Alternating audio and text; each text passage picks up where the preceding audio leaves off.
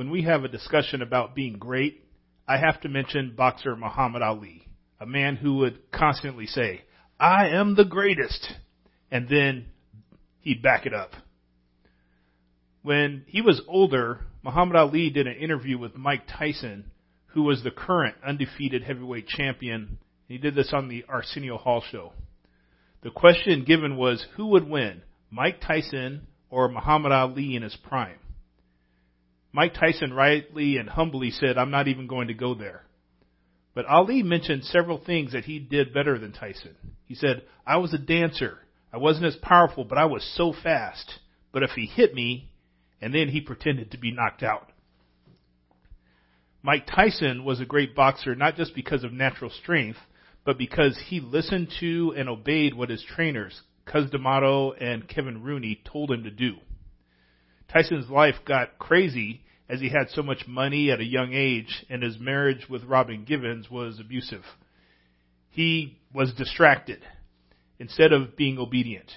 And he had his first boxing loss during this time to Buster Douglas, who was supposed to just be a warm-up fight before Tyson fought Evander Holyfield. A great boxer may be someone who follows a great trainer. Great people are ordinary people who obediently follow Jesus without distraction. Obedience versus distraction is something we see in the story of Peter walking on the water to Jesus.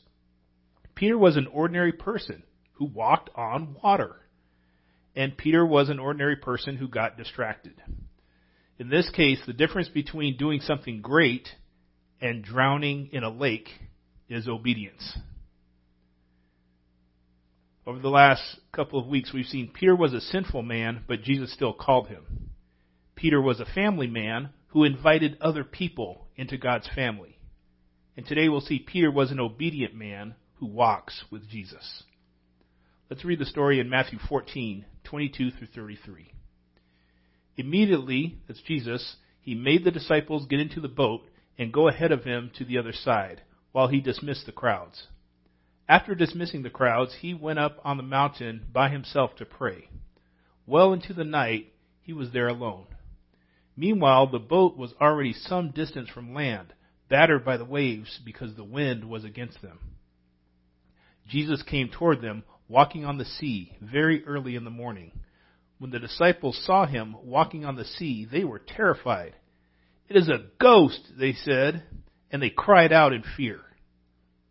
Immediately, Jesus spoke to them. "Have courage, it is I. Don't be afraid." "Lord, if it is you," Peter answered him, "command me to come to you on the water." He said, "Come." And climbing out of the boat, Peter started walking on the water and came toward Jesus.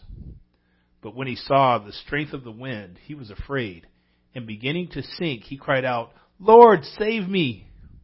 Immediately, Jesus reached out his hand, caught hold of him, and said to him, "You of little faith, why did you doubt?" When they got into the boat, the wind ceased. Then those in the boat worshipped him and said, "Truly, you are the Son of God." What does it take to be obedient? Well, first, I have to have courage. It was Jesus who commanded the disciples to get in the boat and go ahead of him to the other side of the Sea of Galilee. The disciples ended up in a storm, unable to make it to the other side. But they are right where they are supposed to be. It was Jesus who sent them in the boat. Our parallel passage in Mark 6:48 says that Jesus can see them from where he is praying. So they are never out of view of Jesus. When he sees they are struggling, Jesus comes to them. But Jesus doesn't always arrive like people expect. Jesus didn't get a second boat. He just walks 3 or 4 miles, according to John 6:19. Walks on the water in this stormy Great Lake. Walking at a brisk pace is about 3 miles per hour. Jesus is probably a fit guy, but the water is stormy, so let's guess it takes him 60 to 90 minutes to walk out to the boat. It's nighttime to very early in the morning, 3 to 6 a.m. Still dark. The disciples are tired from rowing all night in the storm, and they are concerned that they might drown out there. Then, for maybe over an hour, they see what they think is a phantom walking toward their boat. The word phantom is used in other Greek writings, and it means a spirit look-alike meant to deceive. This means that they do recognize the appearance as Jesus, but they don't think that it's really Jesus. It's a trick to get them to do the wrong thing. Now they're not worried about the storm anymore. They're worried about being tricked by the phantom. I can imagine, it's getting closer. Row away from the phantom. Jesus recognizes their fear and immediately says to them 3 things. Have courage, I am, do not fear. The first and last phrases are opposites. Have courage and don't fear. He's not saying that they're not in a scary situation, but they can still take obedient action in that situation. They need to continue doing what Jesus tells them to do. With his middle phrase, Jesus is identifying himself and giving them the reason why they can have courage and not fear. I am. In those 2 words, Jesus gives 2 identifications. First, he's saying, I am Jesus. I'm not a phantom here to trick you. I'm the real Jesus. Secondly, he's claiming the title, I am, which is the very name of God. I am is the name God gives to Moses in Exodus 3:14 and 15. And it's the same phrasing Jesus uses in John 8:58 when he says to the Jews, before Abraham was, I am. The Jews recognized that Jesus was claiming divinity in that statement because they were going to stone him for saying it. So Jesus' words to his disciples are, have courage, don't fear. God is with you in me. When we generally talk about courage today, we define it maybe something like this. Doing the right thing despite my fear. I think that's a correct definition, but courageous obedience has a slightly different angle. If I see a child in danger and I put my life in harm's way to try and save the child, people might call that courageous. If I stand firm in a principle I believe in against a tide of people telling me something different, people may call me courageous. But these actions are all based on what I think is right. I'm choosing to do something as opposed to someone else telling me, hey, you go save that child. Courageous obedience is when I take the action or stand that someone else says is right. In this case, God. Real courage is when an ordinary person can honestly say, I have no reason to do this other than God tells me to.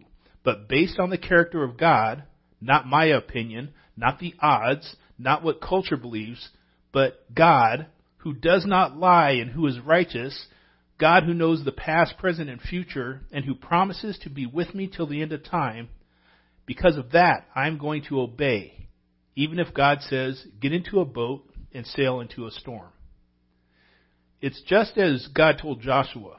4 times in Joshua 1, God tells Joshua to be strong and courageous. The 2 times in Joshua 1, 6, and 7, God says this, be strong and courageous, for you will distribute the land I swore to their fathers to give to them as an inheritance. Above all, be strong and very courageous, to observe carefully the whole instruction my servant Moses commanded you. Do not turn from it to the right or the left, so that you will have success wherever you go. Here God ties courage directly to obedience, leading the people to inherit the promised land and to obeying the covenant law God gave to Moses. My friend Steve and I recently had a conversation about receiving emails from people where in their signature after their name, people put their preferred pronouns. We had looked it up and found that that way of signing is to show support for transgender rights. Neither Steve nor I hate people who identify as transgender, but we have different views on transgenderism than the people promoting pronoun identification. Our views are based on the Bible and science. So we both chose not to put our pronouns after our signatures. The day after Steve and I had our conversation, I received an email from Tubman, a nonprofit organization of which I'm on the board of directors. And it asked me and all the board members to please provide a phonetic pronunciation of our name and our preferred pronouns so that the organization's website could be updated. I replied with the phonetic pronunciation of my name and said that I would not like to have my pronouns placed after my name. I didn't feel particularly courageous when I replied, but I may be rowing into a storm. I'm okay with that because I'm being obedient. The storm that Jesus tells me to row into might not be the same storm that Jesus commands someone else to row into. We're in the same society, perhaps, unless you're watching from another country, but we're dealing with different people and different situations. At some point, following Jesus is going to require courage, and I have to be ready, which leads to our next point. To be obedient, I have to have courage and come when called. Peter hears Jesus' call for courage, so he asks to be further obedient. Basically, he's saying, if what you say is true, then command me to walk on the water. This is truly an act of courage by Peter, because if this isn't Jesus, but a phantom, he's letting himself be the test case. If Peter gets out of the boat and it's a deception, he will drown. But the other disciples will know not to listen to the phantom. If it really is Jesus, and Jesus really is God, then ordinary Peter will do something great by his obedience. Peter will walk on water. Jesus calls Peter to come, and Peter obeys. Peter walks on the water towards Jesus. He came when he was called. Calling is something I've been correcting myself lately with my daughters. When I call them, I want them to willingly and happily come. So I've learned I have to make sure that I call them for more than just work or because they are in trouble. This is something I realized just while I was working on this sermon. I want my children to expect a blessing every time I call them, even if I do happen to be calling them for work or discipline, because that's how Jesus calls. I think there are two primary calls from Jesus. First is the call to faith. Jesus calls me to forgiveness for my disobedience and to a new life. That first call is symbolized in the Lord's table, where we remember that Jesus sacrificed his body and his blood for the forgiveness of my disobedience and to make a new covenant relationship between me and God. Second is the call to obedience. Once I have a new life because of faith in Jesus, I'm supposed to walk in it, live by it. This is symbolized in baptism, where I am dead to my old life, washed, and raised into a new life. This change of life is part of the theme of 1 John, which I'll summarize a few verses from. 1 John 3:5 says, Jesus was revealed to take away sins, and everyone who knows him will not continually practice sin. In fact, instead of practicing sin, 1 John 3:3 and 2:6 says, the follower of Jesus purifies himself and then lives in a manner just as Jesus lived. That's what Jesus calls me to. To be obedient, I have to have courage, come when called, and cry out. Here's where we get to distraction. Peter has been obedient. He got into the boat with the other disciples to row across the water when Jesus told them to. They got stuck and couldn't make it, but they were doing what Jesus told them to do. Jesus comes to them on the water and commands Peter to have courage and get out of the boat. Peter obeys and gets out of the boat. In the middle of being obedient, Peter is distracted. He had been so worried about the phantom that he had forgotten about the storm. Now that he's sure it's Jesus out there and not a phantom, he remembers he's still in a storm. And in his courageous obedience, he's now standing on water, breaking the laws of physics. In his fear, he forgets that I am is the one who created the rules and the laws of physics. But he doesn't forget that it is also I am who saves. He cries out, Lord, save me. Jesus immediately grabs his hand and saves him. I don't think Jesus is rebuking Peter when he asks, why did you doubt? Or actually, you have little faith. It sounds to me like a parent teaching a child how to ride a bike. You know, I remember this as a child. I'm riding the bike all by myself. I just didn't know it because my mom or dad was running alongside. Once I realized that I wasn't being held onto, I would freak out and fall. But my parents would say, "You were doing it." That's what what Jesus might be saying to Peter. Because remember, Jesus said the faith the size of a mustard seed moves mountains. So it's not an insult to say you have little faith. It says, "Peter, you man of obedient faith, you were doing it. You just got distracted.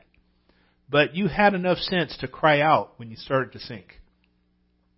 The real question of lack of faith is, why did Peter and the other disciples wait so long to cry out for help? Depending on what time sunset was and what time in the morning Jesus arrived at the boat, the disciples had been trying to cross the Sea of Galilee anywhere from 6 to 12 hours before someone cried out for help. Only half the guys in the boat are fishermen, but they're all just struggling trying to make it.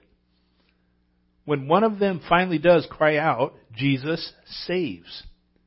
And they all recognize Jesus as the Son of God with their worship. Jesus doesn't just save Peter.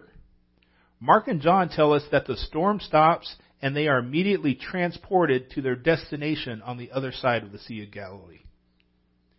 One of the things we all need in life is help. But people might not know I need help unless I ask, and ask in the right way. We've recently reminded people to support our missionaries. Giving tithes, offerings, and gifts for the regular operating expenses of the church is something that I as a Christian can do out of obedience. But when I ask all of us for help, I'm not asking for anyone to simply support my lifestyle or enable someone else to live in another country. I'm sure many of us would like to have someone else pay for us to live in another country for a while. That's not what helping is about. We have people in countries that are themselves training other Christians to share Jesus, like in Muslim areas. That work transforms lives, communities, and the world, as well as eternity. We have people working in schools that train Christian healthcare workers and teach refugees that would otherwise get no education. That's work that transforms the lives and economics of families and countries, as well as eternity. We work with people locally that help families move out of poverty, strengthen their family relationships, and share Jesus. That's why we ask for help with Faith Promise offerings. I can't be too afraid or too busy or too proud to ask for help from other people, especially asking for help from Jesus. If I want my body and soul saved for all time, all I need to say in faith is this short version is the same thing as Peter. Lord, save me. And to be obedient, I must remember that when someone else cries out, help me, maybe Jesus wants me to be the hand to grab someone to keep them from drowning. Asking for help is part of obedience. It's in the model prayer that the Lord Jesus gave us in Matthew 6, 11 through 13, where he said, "Give us today our daily bread, and forgive us our debts as we also have forgiven our debtors. And do not bring us into temptation, but deliver us from the evil one." All that is asking God for help. I want to end by being as honest as I can about obedience to Jesus. On the one hand, I've met plenty of people who seem ready to try anything except obedience to God to make their life better. In a godless world, being disobedient to God may get a person by for a while, even though I know that in the end, God will bring everyone to a reckoning. For people in a place in life where they need help, we Christians rightly say Jesus wants to save everyone. And in addition to eternal salvation, one of the everyday practical ways Jesus saves is getting me to change my behavior in obedience to God.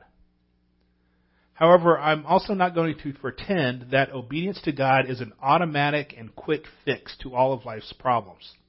There's a reason why obedience to God is tied to courage. Remember, Peter was being totally obedient through the whole story we read today.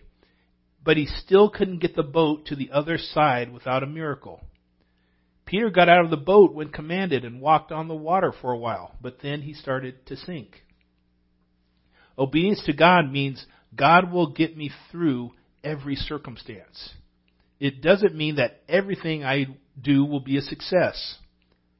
Just because I'm only able to row into the storm doesn't mean I wasn't doing God's will.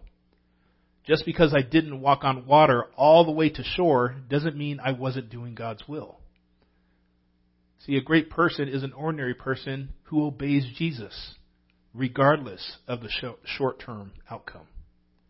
So have courage. Don't fear. I am. Great people are ordinary people who follow Jesus. Now let's pray from Psalm 22. My God, why have you abandoned me? Why are you so far from my deliverance and from the words of my groaning? My God, I cry by day, but you do not answer. By night, yet I have no rest. But you are holy, enthroned on the praises of Israel. Our fathers trusted you. They trusted you, and you rescued them. They cried out and were set free. They trusted in you and were not disgraced. So, Lord, today we cry out, help us to courageously obey you, going wherever you call us to go and do your will, so that your kingdom come and your will be done on earth as it is in heaven. Amen. Now today I would like to leave you with this blessing. May the Lord remember us and bless us, for he blesses all those who fear the Lord, both small and great alike.